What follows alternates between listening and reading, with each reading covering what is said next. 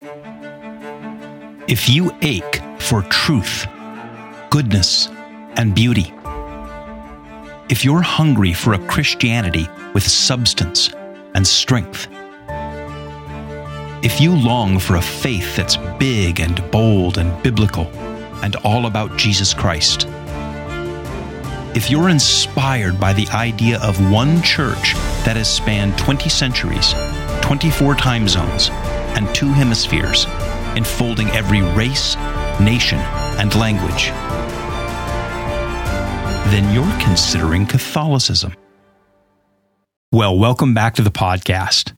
You know, the other day I released a Snapshot episode called Is Christianity Crazy? I also made a short video version of that and posted it to our YouTube channel. And oh man, did that get a response. So in the first 72 hours, dozens and dozens of atheists are taking me to task in the comments on YouTube, saying, yes, Christianity is crazy, and anyone who believes in it is crazy, and you're crazy for even making this video and asking the question. Now, I'm used to it. When I worked in campus ministry, I dialogued and argued with atheists all the time. I actually enjoy most of those conversations, and whenever I post anything on YouTube that explains and defends Christianity or Catholicism, the nasty, hostile commenters really go to town. Some of them are thoughtful and some of them are just nasty, but they really go to town whenever I posted that kind of stuff. And I only wish I had more time to devote to this ministry so I could respond to their comments and create follow-up videos answering their criticisms. But the point of that podcast episode and the video I posted to YouTube wasn't to prove Christianity is true to atheists, but instead to comfort Christians who sometimes wonder, in the face of all that criticism and hostility, are we crazy for believing in and following Christ? And you can listen to that last episode, the audio podcast, or you can go watch the video. And my answer is no, you're not crazy for following Christ and for having faith. But that brings me to this next question. Because if you're not crazy for being a Christian, can you realistically pull it off? Because the reality is that living out our faith, living the Christian life in the face of all of the struggles that this world and life in general throws at us, well, honestly, it can sometimes seem at least impractical or even impossible. So, is Christianity an impractical ideal? I mean, can anyone really live this way? Well, my first answer would be obviously yes, because we can point to people who have lived the Christian life with spectacular success. Those are the saints. They modeled for us what following Christ really looks like. But how did they do that? How did they pull that off in the real world?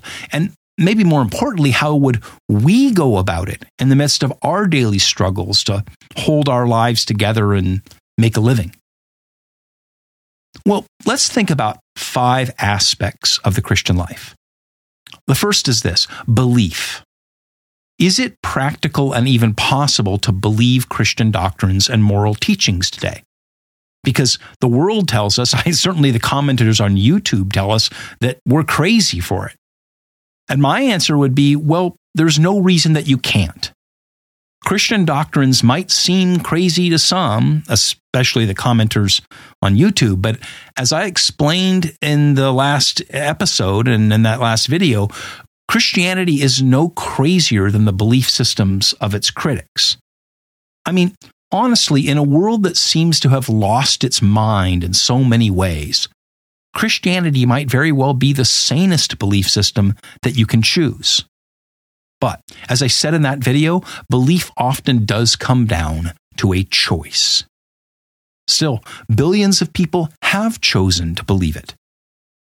But believing can be hard, because doubts can smolder and our enemies, both human and supernatural, will throw gasoline on the fire of our doubt. even for saints. Saint Mother Teresa of Calcutta wrote in her journal of sometimes struggling with doubts that God seemed far away and distant and hard to believe in sometimes. And if Mother Teresa could feel that, then that's certainly going to afflict, ordinary people like us. But she stuck with it because faith requires fortitude. Belief is not impractical or impossible, but it is hard sometimes. The second thing I'd like to consider is the sacramental life. Is it practical to live a life anchored by and oriented around the sacraments? With all of the demands that life puts on us, all of the fast pace of the modern world, all of the distractions and noise in our world, can we really live our lives around the sacraments like we were medieval peasants going to our parish church? Well, yes. If you can listen to this episode, then you can be baptized and confirmed. There's nothing stopping you from attending Mass. You may or may not be able to take the Eucharist, depending on your life situation, but if not, that's correctable by you. Go see your priest, join the church, make a good confession. You can go to confession, and you can be anointed as you approach death. The church and its faithful priests, spread throughout the world, are ready to share the sacraments with you. But it can be hard. Going to Mass instead of brunch or the beach, or driving to church and waiting in line after work to go to confession, or fixing whatever is keeping you from the Eucharist, or joining the church in the first place by being baptized and confirmed and facing the disapproval of your friends and family, all of that all can be hard. It can. But some of the saints were imprisoned or killed for their devotion to the sacraments. The sacramental life is not impractical or impossible, but it is hard sometimes. Third, what about Christian morality? Can anyone really practice Christian morality, especially sexual morality, in today's world? We're told that that's ridiculous, impossible. Nobody can live that way. Well, millions do live that way, and billions have lived that way in far worse times and places than our own. You can choose not to worship pagan gods or not to blaspheme Christ. You can choose not to murder anyone or to honor your father and your mother, and you can choose not to have sex outside Christian marriage. And you can choose not to rob banks or to curse or covet your neighbor. All of those things are not impractical or impossible, but they can be very hard sometimes. Truthfully, many saints died for making moral choices in immoral times. We have the power to choose good instead of evil, but sometimes it's really hard to make that choice. The fourth thing I'd like to point out is what we might call the experiential dimension. Because Christianity is more than just beliefs and a checklist of do's and don'ts and duties. It's about having a relationship with Christ and experiencing the fruits of the Holy Spirit in your life. Love, joy, peace, patience, kindness, generosity, faithfulness, gentleness, self-control. How do you make that happen in the real world? Well, you make your heart and life available to God, and you follow the paths that billions of pilgrims have walked before you. Jesus promises that all who honestly seek Him will find Him. And those trails, they're well marked, and they're practical and possible. But you will face fatigue and worldly opposition and spiritual headwinds following those trails to Christ. And finally, Jesus told His followers to be His witnesses. Now, in a court of law, a witness testifies to what he or she knows or what he or she experienced. Now, not all Christians are called to be missionaries, but we are all called to answer honestly when asked who and what and why we believe, and to try not to contradict it with how we live. That's being a witness to who God is and what He's done in our lives. Now, is that practical? Sure. Is it easy? No, it is not. Because here's a sobering fact. The New Testament Greek word for witness is martyr. You see, answering honestly can sometimes come at quite a high cost. So, in conclusion, I think you can see the pattern I'm getting at. Christianity is practical and it is possible, but it can be hard. And that raises maybe two final questions.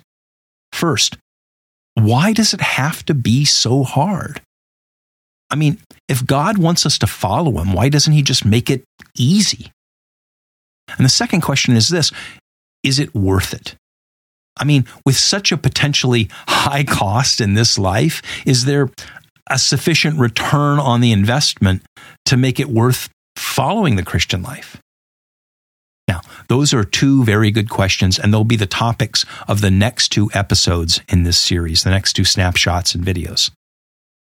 Now, I've also built a video for this episode, so go to our YouTube channel and check it out. And when you do, please subscribe to our YouTube channel, the Considering Catholicism YouTube channel, and like our videos. And maybe would you put some positive comments in the threads to counter some of the hostility there? And please leave a review for this podcast on Apple Podcasts or on the website consideringcatholicism.com, because those reviews really help raise us in the search algorithm so that more people will see and hear the podcast. And also, please visit our website, consideringcatholicism.com. Check out everything there, including videos and other things. And would you consider supporting this ministry so that I can spend more time creating content to engage atheists and agnostics and those who are just curious about Christianity and Catholicism? And as always, you can write me with a comment or a question.